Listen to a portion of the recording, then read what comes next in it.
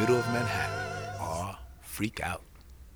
Being a Manhattanite. Do it. Let's. I can tell you one thing that's just so unbelievably perfect New York.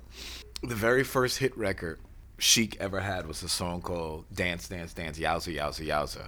The way that Bernard came up with that bass line, when you ride the subway in New York, it makes a sound. And it always go. We used to always say that the subway sounds like it was galloping. And we always tried to get that sound, like we were listening to other R&B bands at the time, and the funk bands were much more, they were influenced by a different vibe and different rhythms. And when we came up with our style, it was really based on the subway. That you ride the train and it's always going shung, chicka, shung, chicka, chung. In our heads, that's what we always hear because we concentrate on the other things, being musicians. Yeah. And that's the first thing Bernard said. Yo, man, you know how we always talk about when we're on the train, that riding thing, that zoom, da, da, zoom, da, da, zoom, da, da. It was like galloping. That's actually what we thought of when we did the first record. Yeah, and so that was actually the rhythm guitar pattern. It was actually the bass pattern. Actually, it actually had a chronological life. What happened was the very first thing that we did that was absolutely almost rhythmically note for note the way we hear the subway was actually the song called Everybody Dance. Huh. That was the very first thing we wrote. And then once we got that down and we realized what it was doing, I don't know how to explain it. Bernard always called it galloping, and in my style was the chuck, which was the antithesis of the gallop to us. And so we did Everybody Dance, but the single that we released first was Dance, Dance, Dance, Yowza, Yowza, Yowza. And it was more of a refinement of the original wheels turning in the subway concept. So, I mean, it's a little bizarre, but that's yeah, because that's where a lot of the from. records that you made are characterized by that dovetailing of the rhythm guitar pattern and the bass pattern fitting together like a jigsaw puzzle, a funky jigsaw puzzle, and so you got that from the subway. Yeah, Bernard and I always wrote our songs together with my guitar in my hand and his bass in his hands. So it wasn't like, because Bernard's a terrific guitar player. He didn't pick up the guitar and play guitar when we wrote songs. He played the bass when we wrote songs. Yeah. Well, like, if you could talk a little bit about the places that you grew up and the places that you absorbed musical influences from, like the Lower East Side and the Bronx. And when I was very young, the musician that was commonly played in my house was jazz, was what they used to call in those days modern jazz, more like the Charlie Parker types and Clifford Brown, Max Roach, Miles Davis, that sort of school. The John Coltrane influence came into our home, but it was mainly more the bebop jazzers. But in the neighborhood where I grew up, it was on the Lower East Side. It was a Jewish neighborhood, so the music that I would hear was a lot of Eastern European stuff, heavily music that sounded to me like Greek music, that sort of that modal kind of stuff. And then I also lived on the borders of Little Italy, so I heard a lot of Italian music. And then I lived, in Chinatowns, so all that Lower East Side was all very, very ethnic because people played it. They were first generation, sometimes second generation immigrants, but they still had a very solid connection to their roots. And you obviously, you were playing at quite a young age, and you were trying to emulate some of those different styles. Yeah, when I first started playing music, I wasn't playing it on the guitar. I played flute because I learned to play in the school symphony orchestra. And in those days in New York, I guess these programs were quite well funded. They believed that these things were a necessity in human life and development. So every time I changed to a new school, for some reason they never let me continue on the instrument that I was already making progress on because they sort of cast the bands, if you will. I guess it was a precursor to the Spice Girls or something. But anyway, back in those days, they would say, okay, we need this and we need that, so that's what you're playing. Because by the time, I'd only been on an instrument for 6 or 7 months, I wasn't really a virtuoso. So it didn't make any difference to the teachers that they would change me. The great byproduct of that is that by the time I was, 10 or 11 years old, I really knew how every instrument in the symphony orchestra functioned, which was pretty good for a young kid. Very good. And good experience for later when you were making records. Right, exactly. It's funny that what's happened in my career is that all of that early stuff gave me the preparations for what was to follow. Sometimes I worked with artists that their roots were really heavy into the blues, and even though that wasn't what was mainly predominant in my household when I first started out, when I moved in with my grandmother in my teen years, the blues played a huge influence in my life when I lived with her because that's what she listened to. But early on, a lot of the ethnic stuff, I had, it was just all sort of stuff going into my computer to be recalled later on. Yeah. I remember the first recording, I think the first professional recording I did was an album of Jewish traditional songs, you know, Lacha, Dodi, and stuff like that. It was the first thing I got paid for. It's like, so, and what was funny about it is when I did the record, I knew it already. I already knew those songs. Yeah.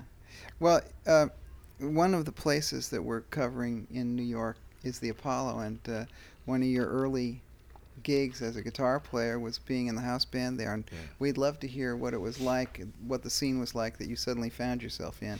The coolest thing about being in the house band at the Apollo was that they test your musical knowledge they pushed it to the limit, because the way it used to work then, if I remember correctly, I think we did 2 shows a night, and it actually could have been 3 a night, but it was certainly 2 a night and 3 at the matinees, or 3 a night and 4 on the matinee days. So it was a huge amount of work, and you had to learn it all in one sitting. So it didn't make any difference to management what your musical responsibilities were. If you had to play for 5 different artists, so be it. If you had to play behind one artist, so be it. So that's just how it was. And you had to do a great job of recreating their music. So you had to be a good reader. You had to be a feel person, because you had to switch musical styles depending upon who they booked. So for me, it was fantastic because I got a crash course in R&B music, because R&B music, even though its roots may be founded in the blues and folk music, the truth is that based on the different communities and neighborhoods that it comes from, the sound is completely different. I mean, when we came up with CHIC in the 70s, our sound was totally different than Parliament Funkadelic, and totally different than Sky and Confunction and the Gap Band. Yeah. Although we'd sometimes all play on the same show, but the music was different. And if you listen to our music, you couldn't necessarily say, oh, well, we understand that their musical influence is the same. There would be nothing that would be so overtly revealing in our sounds. So the same thing was the truth with earlier R&B. So one night I could find myself playing with Aretha Franklin, and then the very next day I could be playing with somebody like Screaming Jay Hawkins, which, I mean, maybe 1 or 2 songs and styles might overlap if it were blues related, but for the most part it was very, very different. And how did it work? First of all, how did you actually first get the gig? I got the gig because I started out with Sesame Street, and the woman who was the star of Sesame Street at the time was named Loretta Long. She was married to one of the managers of the Apollo Theater, whose name was Peter Long. So when Pete needed a replacement for the guitar, because Carlos Alomar got the job with David Bowie, he left. Now, he created an opening when he left the Apollo. I was with Sesame Street. Well, the Apollo was paying better than Sesame Street, and it was an easier gig, because with Sesame Street we were touring and doing all sorts of stuff. The Apollo was the same place. Yeah. And the thing that was really funny about it is that I got the chair at the Apollo because Carlos Alomar vacated. I got the chair at Sesame Street because Carlos Alomar vacated. Well, he did a lot of nice things for you. It was great. Keep moving on. It was the whole Luther Vandross, Carlos Alomar clique in the early days, and that same clique wound up becoming the major influence in CHIC. I mean, Luther Vandross is the one who sang on our early records and helped us with vocal arrangements. Absolutely. Well, okay, let's talk a little bit about the arrangements with CHIC, because first of all, you created a new sound not only with the jigsaw puzzle of funk that you created between you and Bernard, but also your use of strings. Right. Let's talk a little bit of that, because I'm an arranger, and so I'm really interested to hear how you came up with that. The orchestral influences in CHIC are sort of non-traditional. We didn't want to be like Barry White, but we loved the fact that strings automatically telegraphed sophistication to people. If you look at a lot of the jazz recordings, you'll see it says West Montgomery with strings and all that. Yeah. So strings had the ability to transform a person who was quite hardcore into something that was more bedroom, if you will, or more sitting room. So we said, well, all of the funk bands are really hardcore. How do we take our hardcore sound and soften it or whatever, or make it more palatable, or make it more parlor room, or make it more sophisticated? We thought strings, and Bernard knew that I was an arranger because before we did Chic, we did arrangements for other artists. The most notable one was we did it for Ashford and Simpson. So, we had the orchestration knowledge, and I had the background, and I could do that and do all the onion skins and stuff like that. So it was just what we did. I mean, that's what I used to do in school. So try to do it professionally, and the very first project seemed to be great. I actually didn't even do it for the public. I actually did it to impress my uncle, who was a fantastic orchestrator who could just do huge symphonic scores in his head. So I went and I orchestrated Gershwin, Bessie Was My Woman Now, and I played it what we would call disco style with my band, with CHIC, and that was the very first thing we ever did. Great. So that was our way of softening our sound. We knew that prior to getting the record deal with CHIC, most people looked at us as a fusion-esque type of rhythm section. So we figured that, well, if you take our fusion-esque aggressiveness and put some lush strings over it, it would work. The thing is that what wound up happening is once we started orchestrating for CHIC, the jazzer in me started to come out. So like when you hear the first record, and we'll have things like, dance, dance, dance. We use the strings as punctuation when we go, dance, do, do, do, do, do, dance, doom, dance, whoop, ya, scoopy, ya, doopy, ya, boop, boop, dance, boop, boop, boop, doo, ew, damn. So we started filling in all the holes. Exactly. But then you'll have things like Lost in Music for Scissor Sledge, which is parallel motion, everything that you're not supposed to do, we do, and it makes a humongously great statement.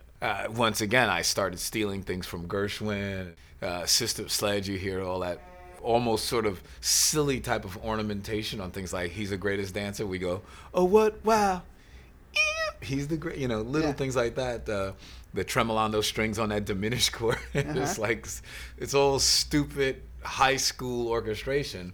But when you do it in the right places, it actually means a lot. It's where the sum total becomes greater than the individual parts. Yeah. It wasn't like I was going to start doing arrangements like Klaus Ogerman or anything like that.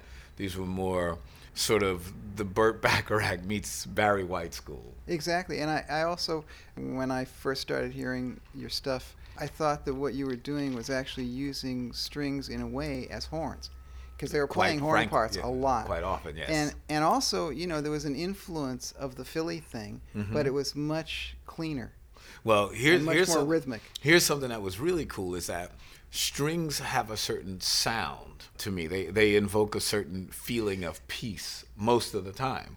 And what we did was we started to push the envelope with Diana Ross. When you hear songs like Upside Down, I found out a trick on my very first album, on the very first CHIC song ever made, which was Everybody Dance. We had a clavinet player who used to be one of my jazz weekend gig guys, and he couldn't play funky enough. He was a great jazz player, and I loved him, and I just wanted him on the records because I was so happy I could hire him. People had been hiring me. But when I wanted him to play funky, lo and behold, I realized he couldn't do it. So I had him just play whole notes, and then I keyed the rhythm from the guitar. So he's just padding, down, down, down. But when you hear it on the 12-inch, you hear this guy and go, dun, dun, dun, dun, dun, dun, dun, dun. So I realized that I could key his rhythm because the engineer, Bob Clearmountain, said, hey, man, we could fix this problem. You can make him funky by you playing funky, Nile, and you just have him play whole notes. Yeah. So Bob Clearmountain taught me how to do that, and I pulled that out of the arsenal again with Diana Ross by having the strings pad. But when you hear him go upside in, and it's all funky sounding.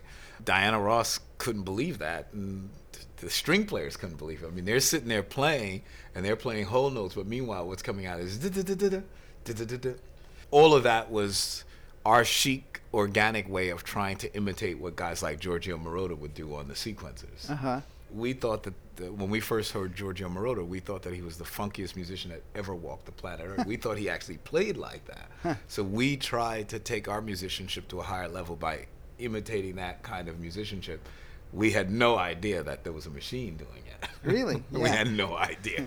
We thought that when, like, it's funny, when we would hear Kraftwerk, we knew that it was a machine doing it. When we heard Giorgio, for some reason, we thought he could play like that. We were like, man, that is, to us, that was Herbie Hancock-like perfection. Like, Yeah. you know, just perfect, unbelievable precision. Yeah. 16 note perfect, and we just wanted to be those guys. Yeah. Well, I've said that a lot. A lot of people through the years have said, oh, yeah, synthesizers, they're ruining music. No, they actually push musicians to greater heights, which is exactly what you're talking about. Well, in my case, the synthesizers and sequencers absolutely changed my whole style of playing. When I first heard Giorgio Moroder, I just said to myself, that guy is God. I one day want to meet him. I want to jam with him. Anybody who can play that funky and tight is my man. And that's how I came up with the concept for I Want Your Love. That whole rhythm guitar on I Want Your Love is me trying to imitate what Giorgio does on those Donna Summer records. And I was like trying to do... I thought he was playing I feel doom doom doom doom doom doom doom doom doom doom doom doom doom. Yeah. I had no idea that he played doom doom doom, and he would go push doom Yeah. doom doom. Yeah, that's right. We had no idea. It was like amazing. And when you hear what I would have my musicians play, all of that acoustic piano stuff, we were trying to do what they were doing in Europe with machines. We had no idea that were machines coming up with those sounds. As a matter of interest, how many strings did you use for the typical CHIC string section? Well, with success, the string... Because I know it wasn't those 4 girls you were No. using. With success, the strings kept getting bigger and bigger and bigger. I mean, probably, I would say, well, I remember when I thought, I think I'm losing control here. At one point, I walked into the session and I had booked 4 double basses. And I thought, I'm just not sure the sound needs to be quite that full. But I would typically have 20 violins, 12 violas, somewhere in that neighborhood, 4 celli, and 2 double basses. That would be pretty good enough to make our That's chic pretty sound. big, yeah. Yeah. That would be right. I mean, on on the early records, it obviously wasn't that because it doesn't sound like that. No, on the early records, it would probably be half that, and we doubled. Do I hate to say this. Even after 25 years, it still bothers me. Go ahead. That what we would do was, in those days, we really couldn't afford to do anything.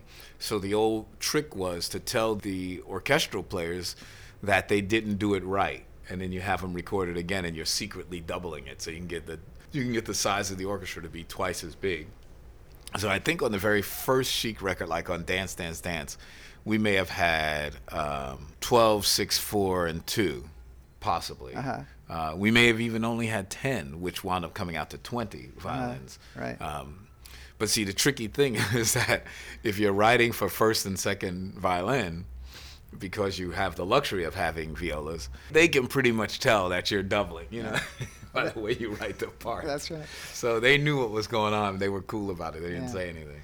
That explains, because I worked with Bernard on the ABC record. I did the Right. strings Oh, for him cool. on that. And he wanted to do that, to double everything. And now I understand why, because I wasn't, I had a fairly big string section, but every time he said, fine. But, that's not good enough. Tell the engineer, yeah, record that again.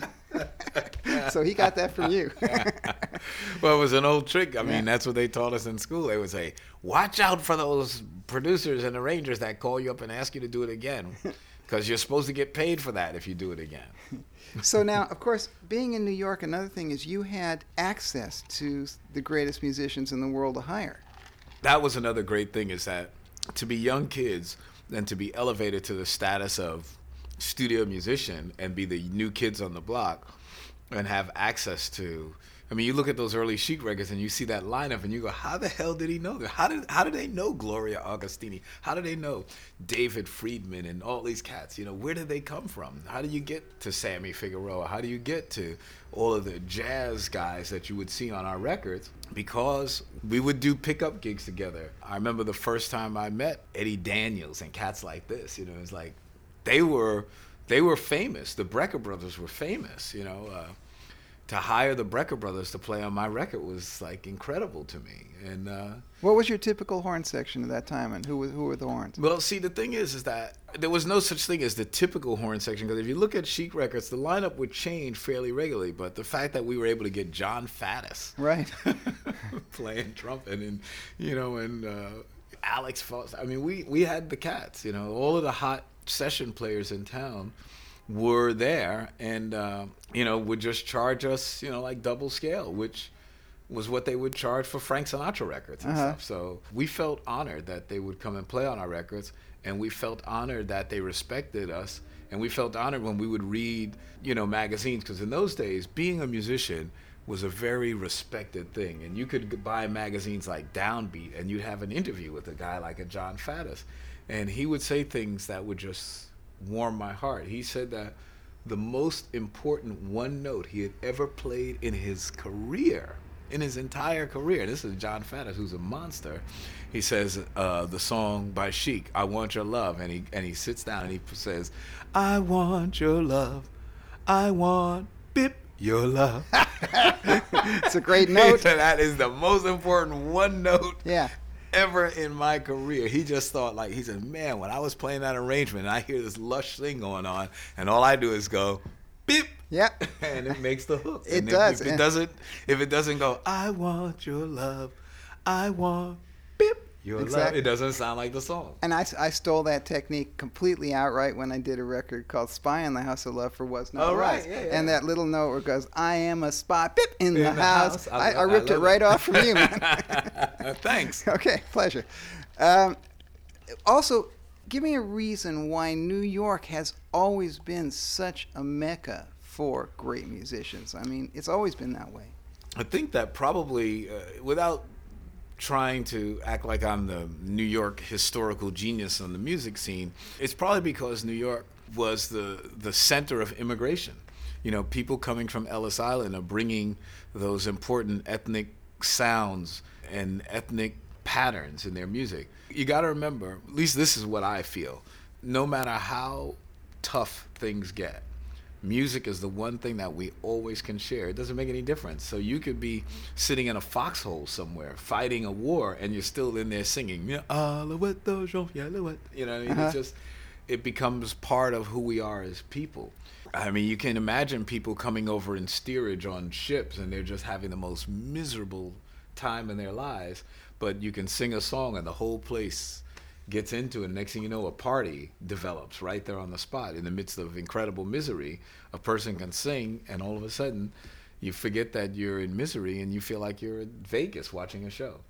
And with all of the heavy influx of immigrants that would come to New York City, they'd all bring music with them. They'd bring music and dance, music and dance. Those were the things that you could carry in your body. You didn't necessarily have to have a record, because the human being could reproduce those things.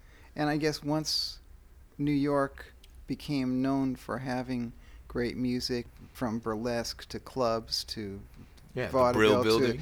all of that, even more musicians came from farther away. I mean, you grew up here, and you didn't decide to go to L.A. You stayed here. Right. Yeah, I didn't move from New York and go to Nashville or go to some other kind of music mecca. New York was the music mecca, and not only did we not leave here, but we wanted to represent here.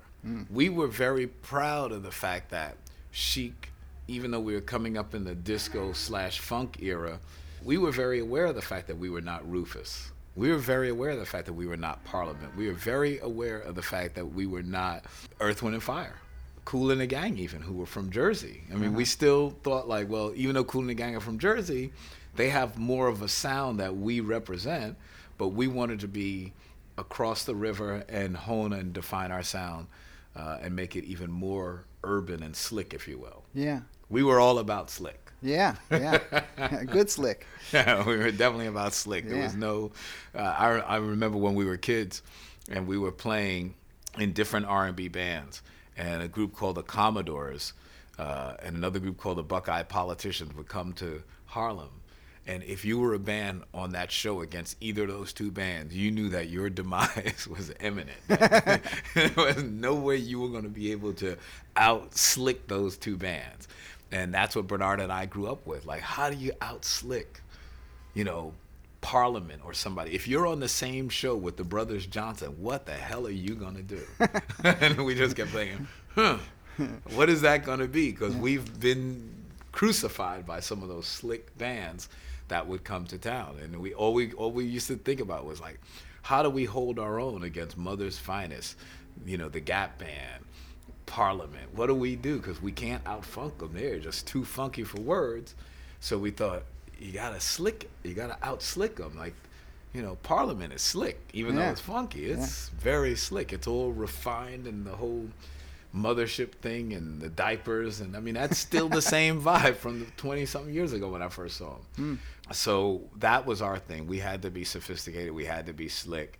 We had to have that great one-note rhythm patterns and stuff like that, and coming up with the bops and the bips and all of that syncopation, but still make it sound like just like any person could do it. I don't have to say to you that if a person doesn't realize this, there are a handful of musicians on this planet that can play Bernard Edwards bass lines. Period. It's just how it is. I play with some of the greatest bass players ever. And when I show them how a song like Everybody Dance really goes, they go, are you kidding me? That's what he's playing? No one can believe he's not playing with a pick. And I said, listen to the sound. If you play with a pick, it's going to be thin. CHIC records don't have thin bass because he's got his fingers. It's the best pick you could imagine. And bass players just cannot believe that that's how he's doing it. And I say, that's the essence of our sound, that guitar and bass doing that sort of joust between the two, that dance, if you will, that rhythmic sparring. Can you talk a little bit more? Imagine that no one has ever heard of the Apollo. Now, when you walked in there, can you describe the physical layout of it? Yeah. Because that must have been quite something for a young kid to go into. And the first time I walked into the Apollo, it looked huge to me. And it's funny because the Apollo is actually quite small by theater standards. Prior to playing at the Apollo, all of the gigs that I had done with Sesame Street were in the daytime, even though they were in big places. It was sort of different. It mirrored some of the gigs that I was already doing, like in the theme parks, Great Adventure, and places like that. So the places where you played for kids almost didn't count, even though they felt big. As soon as I walked into the Apollo Theater, though, it looked and felt massive. It's an old theatrical house. It looks very much like a Broadway theater or an old-fashioned movie theater, with the red and the sort of William Morrissey red velvet type of fabrics and stuff like that. A lot of woodwork, a lot of ornate carvings, just like an old-fashioned vaudeville turn-of-the-century movie house. Yeah, well, it was originally a burlesque place, which was, I didn't even know that. Yeah. Okay, no wonder it looks like that. Yeah. So and it was a burlesque joint? Well, I mean, yeah, it was originally a burlesque theater. Right. I think it was built in 10 or right. something around then. And certainly looks and like then and then it was turned into. But I mean, for instance, where did you play? Did you play on stage? Were you in a pit? What was the deal there? Well, the Apollo Theater, the house band, when I played there, like now I see the house band up in the balcony sometimes. When I played there, we pretty much were on stage. You got to remember that bands in those days looked very much like a regular big band, like Buddy Rich or something like that. So we'd be set up on tiers. Yeah. How big was the band? It changed. The size of the band changed based on the talent that was performing. So if you had, like say you booked a show and none of the artists had horns in their show or in their records, which was rare, the size of the horn section would decrease because it wasn't necessary. So I always had a gig because every record had guitar in those days. Thank God for that. It was before loops and sequencing, so they always had a guitar. Matter of fact, we would have 2 and 3 guitar players a lot of the time. Right. So it was configured with a piano on the stage, a grand piano on the stage. Pianist usually was conducting, and there was horns, and the guitar and bass were, like I said, we were in tiers. So we very much looked like a regular big band that you'd go to at a supper club, something like that, you know, or what you'd see in movies like Buddy Rich or any of those sort of jazz type of big bands. Who was in the band with you at that time? Oh, God.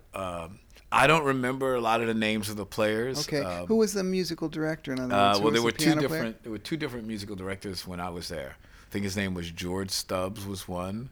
King Curtis, who would be coming in from Aretha's band, because a lot of the people in that band were all Aretha's core band. Right. So basically, through my stint, there were 3 band leaders. Okay. And did you also have, like, every new artist who'd come in would bring their own band leader and you'd have to work under them? Yeah, the sort of basic way that it worked, if there were 4 acts on the bill, there would be the act, and he or she would have their charts, and their band leader would conduct us and show us what to do. I don't remember any act coming in without a band leader. Maybe Screaming Jay Hawkins came in without a band leader and arranger, and he just came in with the charts. But most acts, like Maxine Brown or Aretha or any of those kind of people, had their own band leaders. The Cadillacs, they would have a guy conducting the band and in control of the charts, who would give out the charts, take us all through the arrangements. It was very professional the way it was all run. Yeah, it sounds like it. And I guess, also it was regular money and you were in town. Yeah, it was not only was it regular money, but it was like a union gig. We were getting paid scale. We were getting paid the same thing at the Apollo Theater that you got paid, I believe, for playing on Broadway. So for musicians in New York, that's considered a really top-of-the-line gig, because most of the time we made 15 to 25, and if it was a really good gig, you get $30 or $40 a man playing at a bar. I think 5 sets a night was the normal thing. It was certainly 5, maybe it was 6, and it was 40 minutes on and 20 minutes off. Right. And that was all night long. Yeah. And we loved it. We couldn't wait. I mean, Bernard Edwards had a fantastic job at the post office, and he couldn't wait to take a leave of absence from the post office, where he was getting paid mega money, to go out and work for nothing, playing at on the Chitlin circuit for $15, $20, $25, $30 if we were lucky a night. Let me ask you about some other artists that you've worked with who are very associated with New York, even if a couple of them are maybe not directly from New York. Like, for instance, Madonna wasn't born in New York, Right. but she's certainly Yes. considered a New York chick. So, Yeah. tell me something about working with her, and also about her personality to work with. Madonna, I don't think I can say it enough, is probably one of the greatest stars I've ever worked with. Her presence was obvious to me right away. The first night I met her, I was actually going to see another artist. I was sent there by the record company, it was Columbia Records at the time. And the woman that I went there to see for Columbia was fantastic. She's beautiful, great, everything, an incredible singer. But this girl who came on as the opening act just blew me away. Just absolutely floored me. She was original, creative, inventive, and just felt like a star. So I wound up actually working with Madonna instead of the girl that I was actually hired to go see. Her work ethic it's unbelievable. Working with Madonna was, she taught me a lot, because I thought that I was incredibly driven and focused, and I found that Madonna and I would have a sort of contest to always see who would get to the studio first, because I was very punctual for a musician. And it's like, no matter what I did, she would always get there first. Even if she had just been swimming 30,000 laps, she'd still come into the studio soaking wet. It was like she had radar. Okay, what time is Nile getting there? 11:45. I'm going to be there in 20 minutes to 12.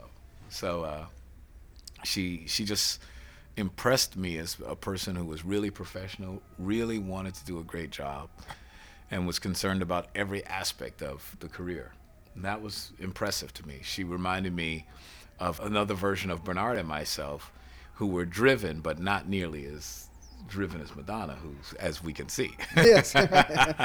We sort of went, okay, this is okay with me, but Yeah. She was like, no, it's intense, I need more.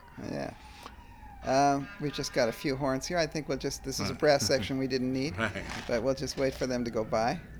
Thank you. Yes, thank you. We We're heard that. in New York, yeah, man. We heard that. There you go. Okay, so another artist that's really associated with New York that you worked with is Cyndi Lauper. Yeah. Cyndi was interesting to me because, one, I had actually seen her perform really early on in her career, and she was an amazing singer, an amazing talent. So by the time I worked with her, she was already famous. And I like Cyndi because not only is she an incredible artist, but I liked her politics. I liked her outspokenness. It just reinforced what I always think the job of rock and roll and those kind of musicians is all about. She gave me hope that that wasn't a dying breed. Hmm. Another very New York female. There's a lot of girls here, though, by the way. Debbie Harry. Well, yeah, that'll do. That'll do. Okay, go ahead. Who are you going to say? Well, that's okay. No, I'm happy. I was going to get to her, but Yeah, go ahead. Debbie, the quintessential sort of New York cool chick. Man, boy, was I ever in love with Blondie. Debbie is amazing to me.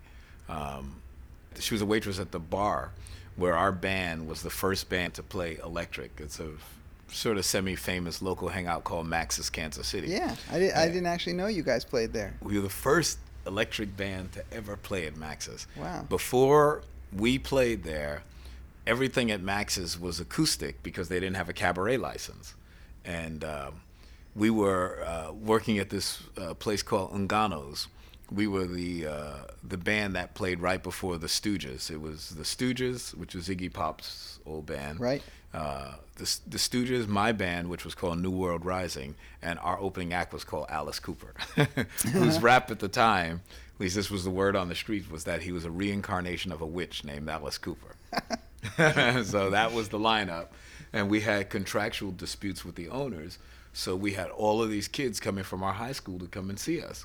We didn't know what to do, so we called Miss Mickey Ruskin at Max's and said, hey, man, can we come and play? It was my manager at the time, whose name is Toby Mamus, who is Alice Cooper's manager and has been ever since that day. He probably I didn't even think about it, I didn't put two and two together. He probably met Alice because he was the opening act for us all. And so Toby Mamus was our guy, and he called Mickey Ruskin. We were all high school students. Yeah. He called him and convinced him to let us play there. And he said, oh, by the way, they have drums and amplifiers, which were the two no-nos when you don't have a cabaret license. No drum and no amplifiers. So we brought in our drums and amps, and Mickey never saw a crowd like that. We had Max's Kansas City was packed. And it was like, I guess I better start having drums and amplifiers. The difference between the size of our crowd and the normal Max's crowd was 3 times the size. Well, and that started the whole electric thing. Sure, but I mean, the style of music your band was playing was presumably pretty different from pop. We were. It wasn't what we would call pop. It was, in those days, it was fusion rock.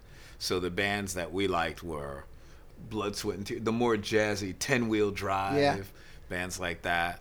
A lot of horns and, jazz influenced bands. Because we thought of ourselves as like, hey man, we're alternative jazz rockers. That was our thing. So like the precursor to jam bands. Sure, yeah. But I mean, the club's known for the punk thing, and then suddenly you're telling me, hey, you guys were the first guys, and you had this huge audience there, and so obviously it was a new audience for the club. Right, yeah, and they dug it. I mean, it was all high school students who see, in those days, New York was very lax. Also, I think that, of course, I know the drinking age was just 18, so everything was different. Can you say something about the scene in the club? Because, I mean, there's loads of stories about that, but you were there, you played there. What were the people like? What kind of stuff went on in the club? Well, Max's Kansas City, us, was amazing because we were young. We were 17, maybe 18. I don't think we were 18 because we loved the fact that we were in a bar, so we had to be 17. If we were 18, it was just normal. So we were 17, and what was great about Max's was that it allowed us to mingle with adults, people who were over 18, were adults to us. And then they used to have a happy hour thing going on there. So that's how we got our food, because the food was free. I'll never forget this, man. There was chicken wings. They used to have chicken wings at Max's Kansas City. And all you had to do was buy a couple of drinks and you can eat chicken wings all day. And that was after presumably people got off of work. Well, to us, our work was going to school, so the fact that we could go there and hang out was amazing. And there were a lot of girls there who used to come over from the School of Visual Arts and the new school, so it was like amazing. We'd meet girls, get free food, and get drunk. Wow. Sounds perfect. It's like heaven. It was utopia. Okay, so... what was the girl you were going to mention? Well, no, the next one on my little list here was somebody one might think was unusual for you to be working with. Laurie Anderson? Well, Laurie Anderson. All right, yeah. Lori, I'm not really sure how Lori and I hooked up, but I know we dug each other. Lori was really cool, man. You know, me coming from the downtown scene, a lot of people don't realize that I was born in the Village. Most of those people sort of moved there, but my whole life I went to school at PS 41 on 11th Street between 6th and 7th Avenue. I mean, I know original Ray's Pizza is Ray's Pizza on the corner of 6th Avenue and 11th Street, across from what used to be Blimpie's. That's Ray's Pizza. All that other stuff is not the original. That's Ray's. So that's my childhood, that whole area of Greenwich Village. And there were very few children, because most of the children lived in that area, 11th Street, 12th Street. A lot of my friends lived in 69 West 9th Street, places like that. But I lived very far west. I lived on Greenwich Street, which is really far west, just 2 blocks from the Hudson River. Mm-hmm. There were no kids over there, no families. It was all sort of artists and lofts. And the only families were probably 1 block away in Westbeth, but I didn't even see any kids. I didn't know any kids from Westbeth all my childhood, not one. Did you ever hang out in any of the folk clubs and see some of the new artists who were coming out at that time? Yeah, well, when the folk scene was happening really, really big, I was still young, so I was into it, but I graduated from folk to blues and electric stuff like almost instantly, because when I was around in those days, the big thing was that, Bob Dylan had committed blasphemy by going to an electric guitar. It was like a big deal. So I kept thinking, well, Bob Dylan is about as cool as it gets, so I want to just skip the folk part and just go right to the Dylan. However, I did hang out a little bit at a place on McDougal Street, which was run by the Salvation Army. I think it was called the Answer. I'm not sure. I think that was it, the Answer. And of course, I used to go to Cafe Wah, especially after the whole Hendrix fame thing. We all hung out there. Also, the place that's now called Electric Lady Recording Studios, before Jimmy bought it, was actually a nightclub called Generation. Huh. And we used to hang in Generation. I remember the first time I saw Jeff Beck and Jimmy Page and those kind of cats. They were all playing, they were hanging out at Generation. Yeah. And Generation was such a hot scene. I think that's why Hendrix said, damn, let me just buy this place. It's just great vibes in here. That's a guess on my part. But yeah, Generation was the spot. A place called The Scene, Steve Paul's Scene, was happening. And just right there on 8th Street, we had Generation on one side of the street. The other side of the street was the Eighth Wonder. Down the block on the east side was a joint called the Electric Circus, which is a place I loved. I mean, I can't tell you how much acid I dropped in that joint.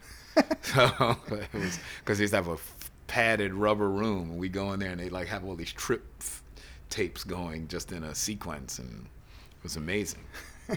Great. Can't believe how old I am. Damn. Like, people don't even remember stuff like that. Like a foam rubber room, you just bounce around the walls. Well, if you took that much acid, it's so great that you can remember it. I know. Okay, let's talk about another unusual record that you did, or that might be perceived as an unusual record for you to do, Carly Simon. It's funny that the Carly Simon record, Why, I can't tell you.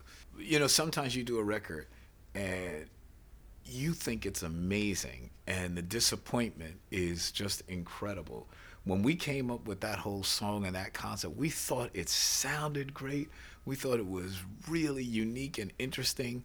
And when we tried to go to radio with it, we also thought this was our great crossover moment. Wow, we get to work with Carly Simon. Like nothing. I mean, absolutely nothing. Zero. Radio was even saying to us, oh, well, we don't support Carly Simon on this station. And we went, what are you talking about? This is, anticipation. This is the woman who was on the charts. Well, I don't know what Carly had done, but I did an afternoon on the radio at WNEW, which was the big rock station. I kept thinking, wow, I remember used to hear Carly Simon.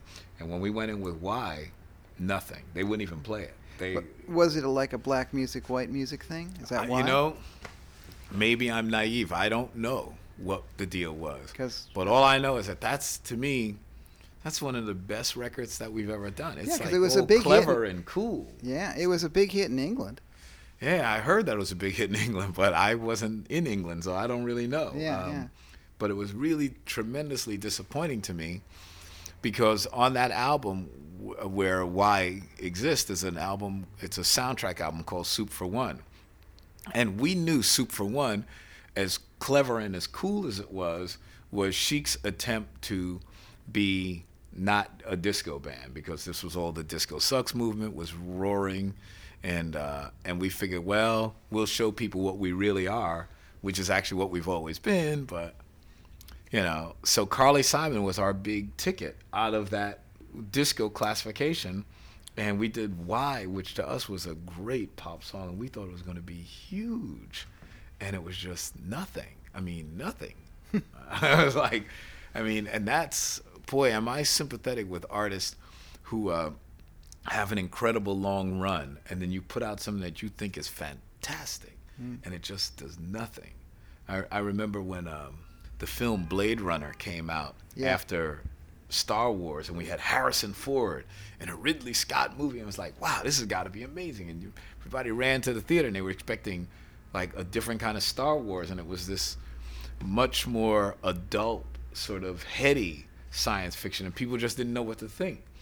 And I kept thinking, when we did Why, this was great for us, and like we gave it to people, and like in America, it was like people didn't know what to think. It was like, what is this record? It's not like a disco record. It's not an R&B record. It's, what is this? Well, now it came out under Carly Simon's name, right? Right. Okay. Now, do you think it would have been more successful if it had come out as a CHIC record featuring Carly Simon, like they do today? A lot of records, so-and-so featuring so-and-so. Maybe in those days that might have been clever marketing. CHIC featuring Carly Simon, or Carly Simon featuring CHIC. Yeah. That would have probably been really cool. I don't know, man. It was way before you did records like that. Yeah, it was usually an artist. That just didn't happen, and we didn't think of it like that. It was Carly Simon's record. We didn't do anything different for Carly than we did with Sister Sledge. Right, It was Sister Sledge, We Are Family is certainly Sister Sledge featuring CHIC and Luther Vandross and everybody else that we knew, for that matter. Yeah, but Carly Simon being a white artist, radio programming in this country is very rigid in terms of, at that time, especially black stations, white stations, rock stations. But we thought, because it was rock, and this is being naive on our part, we thought that because it was rock was the one place that didn't, at least the rap, at least what I grew up believing, rock to me represented freedom. Black radio was restricted, but once you go to rock, look at David Bowie with Young America. David Bowie was still the same guy who did Spiders from Mars, but he could do Young Americans and be the man. I think that was like his biggest seller until Let's Dance. So he could do records like that, and everybody knows David Bowie's a rock artist. You can think in history and think of all of the huge rock artists that have done blatant R&B records, and they're huge. I love it when George Michael said, I'm going to have the #1 black record in America. And then he went out and did it. That door swings that way, but it doesn't swing both ways. So when a black artist says that they're a rock artist, and I know thousands of them, those stations don't play their records. I still remember the whole concept of when the band In Living Color came out, or Living Color, rather. In Living Color is the television show, Living Color, and how hard the record company, with Mick Jagger's thumbprint on it and everything, had to work so hard to get them played on rock radio. And that record is a stunning rock record. It sure is. Stunning. But they had to work just because it was black. And I know where that comes from, because CHIC was a rock band, a black rock band, before we became CHIC. We couldn't get arrested. We'd send our demos out. People would love our music. And then we'd walk into the office, and they'd always start talking to the one white guy who was in our band like he was the leader. Right. And Rob Sabini used to always say, hey, I'm just hired. Those guys are the leader. Talk to them. And they were like, wow, really? This is their music? Yeah. So that's when it seemed very clear to us that we certainly couldn't be a rock band. Right. And if we wanted a record deal. Right. Well, you made the right decision. And not only that, the disco era, obviously you guys were very important in that era, and you carved out your own very special place in it. Now, one of the locations that we're covering in this show is the Disco Palace of Degradation, Studio 54. And there's the greatest club of all time. I will go down in the record books and say, and I've been to some great clubs. There was nothing before or since that's like Studio 54, ever. Elaborate, big boy. Well, Studio 54 was the blueprint for great clubs to come. As a matter of fact, I'm sure that every club owner Doesn't make any difference whether it's the big, gigantic mega clubs or the hippest, sort of intimate she for the A-list crowd clubs. Still use Studio 54 as the yardstick by which they judge their coolness. And if they don't say it, they're lying to you. Because I know that's what they're all thinking. The red velvet rope, you come in, you stay out, you know, crowd outside the door no matter what. Making people feel like this was the place to be. You got to be inside because something is happening in this place that's more unique than in your miserable, stupid little life. You know, that kind of thing. People risking their lives, people even dying to try and get in. That's unheard of. I mean, it was just unbelievable. And to this day, when a person opens a club, that's what they hope for, that they have something like a Studio 54, where people will do anything to try and get into it. And it's the place to be. Every star, regardless of what makes you a star, has to be there, has to be seen there. And clubs have come and gone since then, but it is still the one. In Studio 54, everything was legal. It was the culture and the people who were part of that culture that dictated what happened in the place. And once somebody would do something, that became standardized practice. So in other words, if somebody were having sex out in the open and nothing bad seemed to happen, well, that just became what everybody does for the next 6 months or whatever. And if a guy walked into the girls' bathroom and nobody seemed alarmed, the next thing you know, guys walked in the girls' bathrooms and vice versa. It was just commonplace. It just became a place that, and I think, I love to think of it like this, that if you were in, you belonged in. If you were out, you belonged out. So once you got inside Studio 54, anybody you spoke to, anybody you talked to, already was pre-stamped. Cool. You're cool because you got in here. You belong in here. You're one of the cool, beautiful people. Yeah. Describe the physical layout of the club for us. The physical layout of Studio 54 is not unlike the Apollo. It's a very sort of turn-of-the-century kind of movie house-looking place. Very much a theater in the old traditional classical sense of the word. A loge and a balcony and all of that sort of stuff, just like a regular theater, like a Broadway theater. Very much like a movie theater. A sort of grand lobby that you'd come in with, mirrored lobby. You know, it looked very much like a turn-of-the-century movie palace would look like. Very sort of glitzy and gilded and things like that, like gold highlights, and very, very traditional. Which is also what made it an exciting place to have a club, because prior to that, no one would have a club in a movie theater. And the music that they played there? The music that they played at Studio was incredible because it had all of the vibe of an underground disco, like a lot of the gay places in New York. The gay places in New York were all known for having the most avant-garde, coolest music, because their philosophy was, my audience is sophisticated and hip and primal at the same time. I just got to keep them on the dance floor.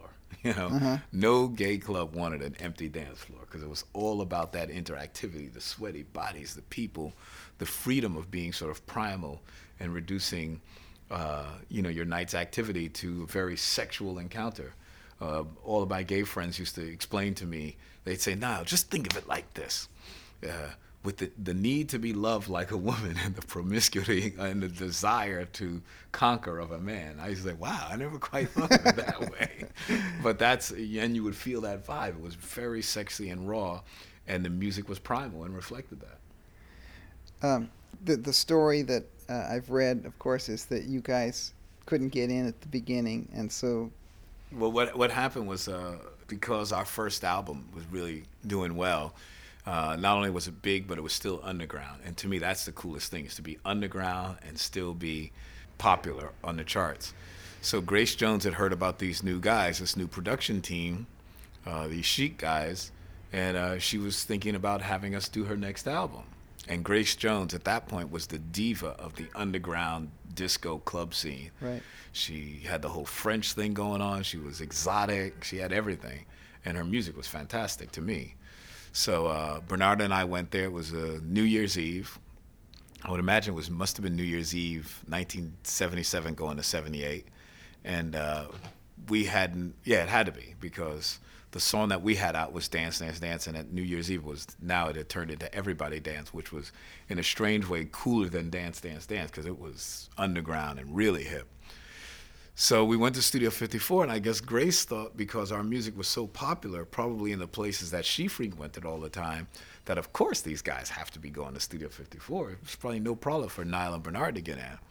So we went there and we told the doorman that Grace Jones had us on her list, which she didn't, I guess, because she didn't think about it.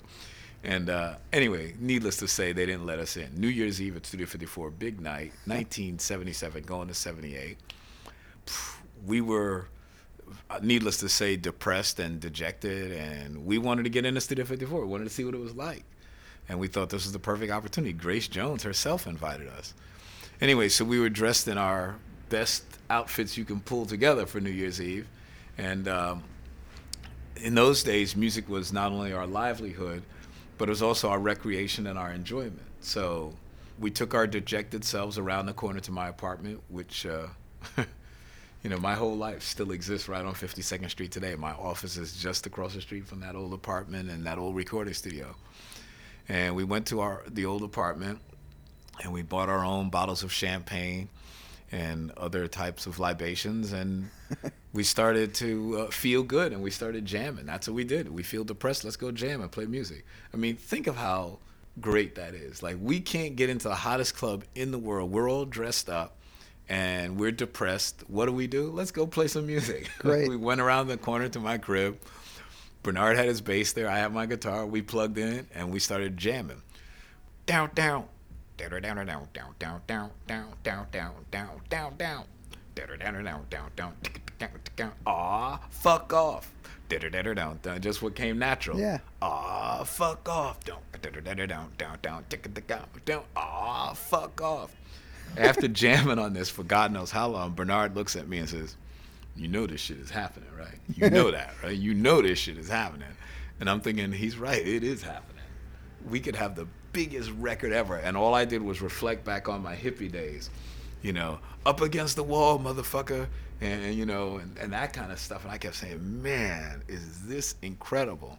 Our second album is going to lead with a song called Fuck Off. Wow, is this cool? And we just talked amongst ourselves, and it was like Bernard had to reel in the hippie in me who thinks like we're still fighting the revolution, so to speak. So it's like, man, you know, we're not going to get this on the radio. And all I kept thinking, no, this is Abby Hoffman. Come on, yeah, fuck off. No, man. So we changed it from fuck off to freak off. And that was just hideous. Aw, freak off. Nah, didn't have any spark or sex appeal. And then in one instant, me being the old hippie, jazz acid guy, you know, whoa, hey, freak out. You know, like when you have a bad trip. And then Bernard, yeah, plus they're doing that new dance, the freak. Uh-huh. So we decided we were going to usurp the freak and make it like we thought of it. It was going to be like Chubby Checker, come on, baby, let's do the twist. So everybody's out there dancing this dance called the freak.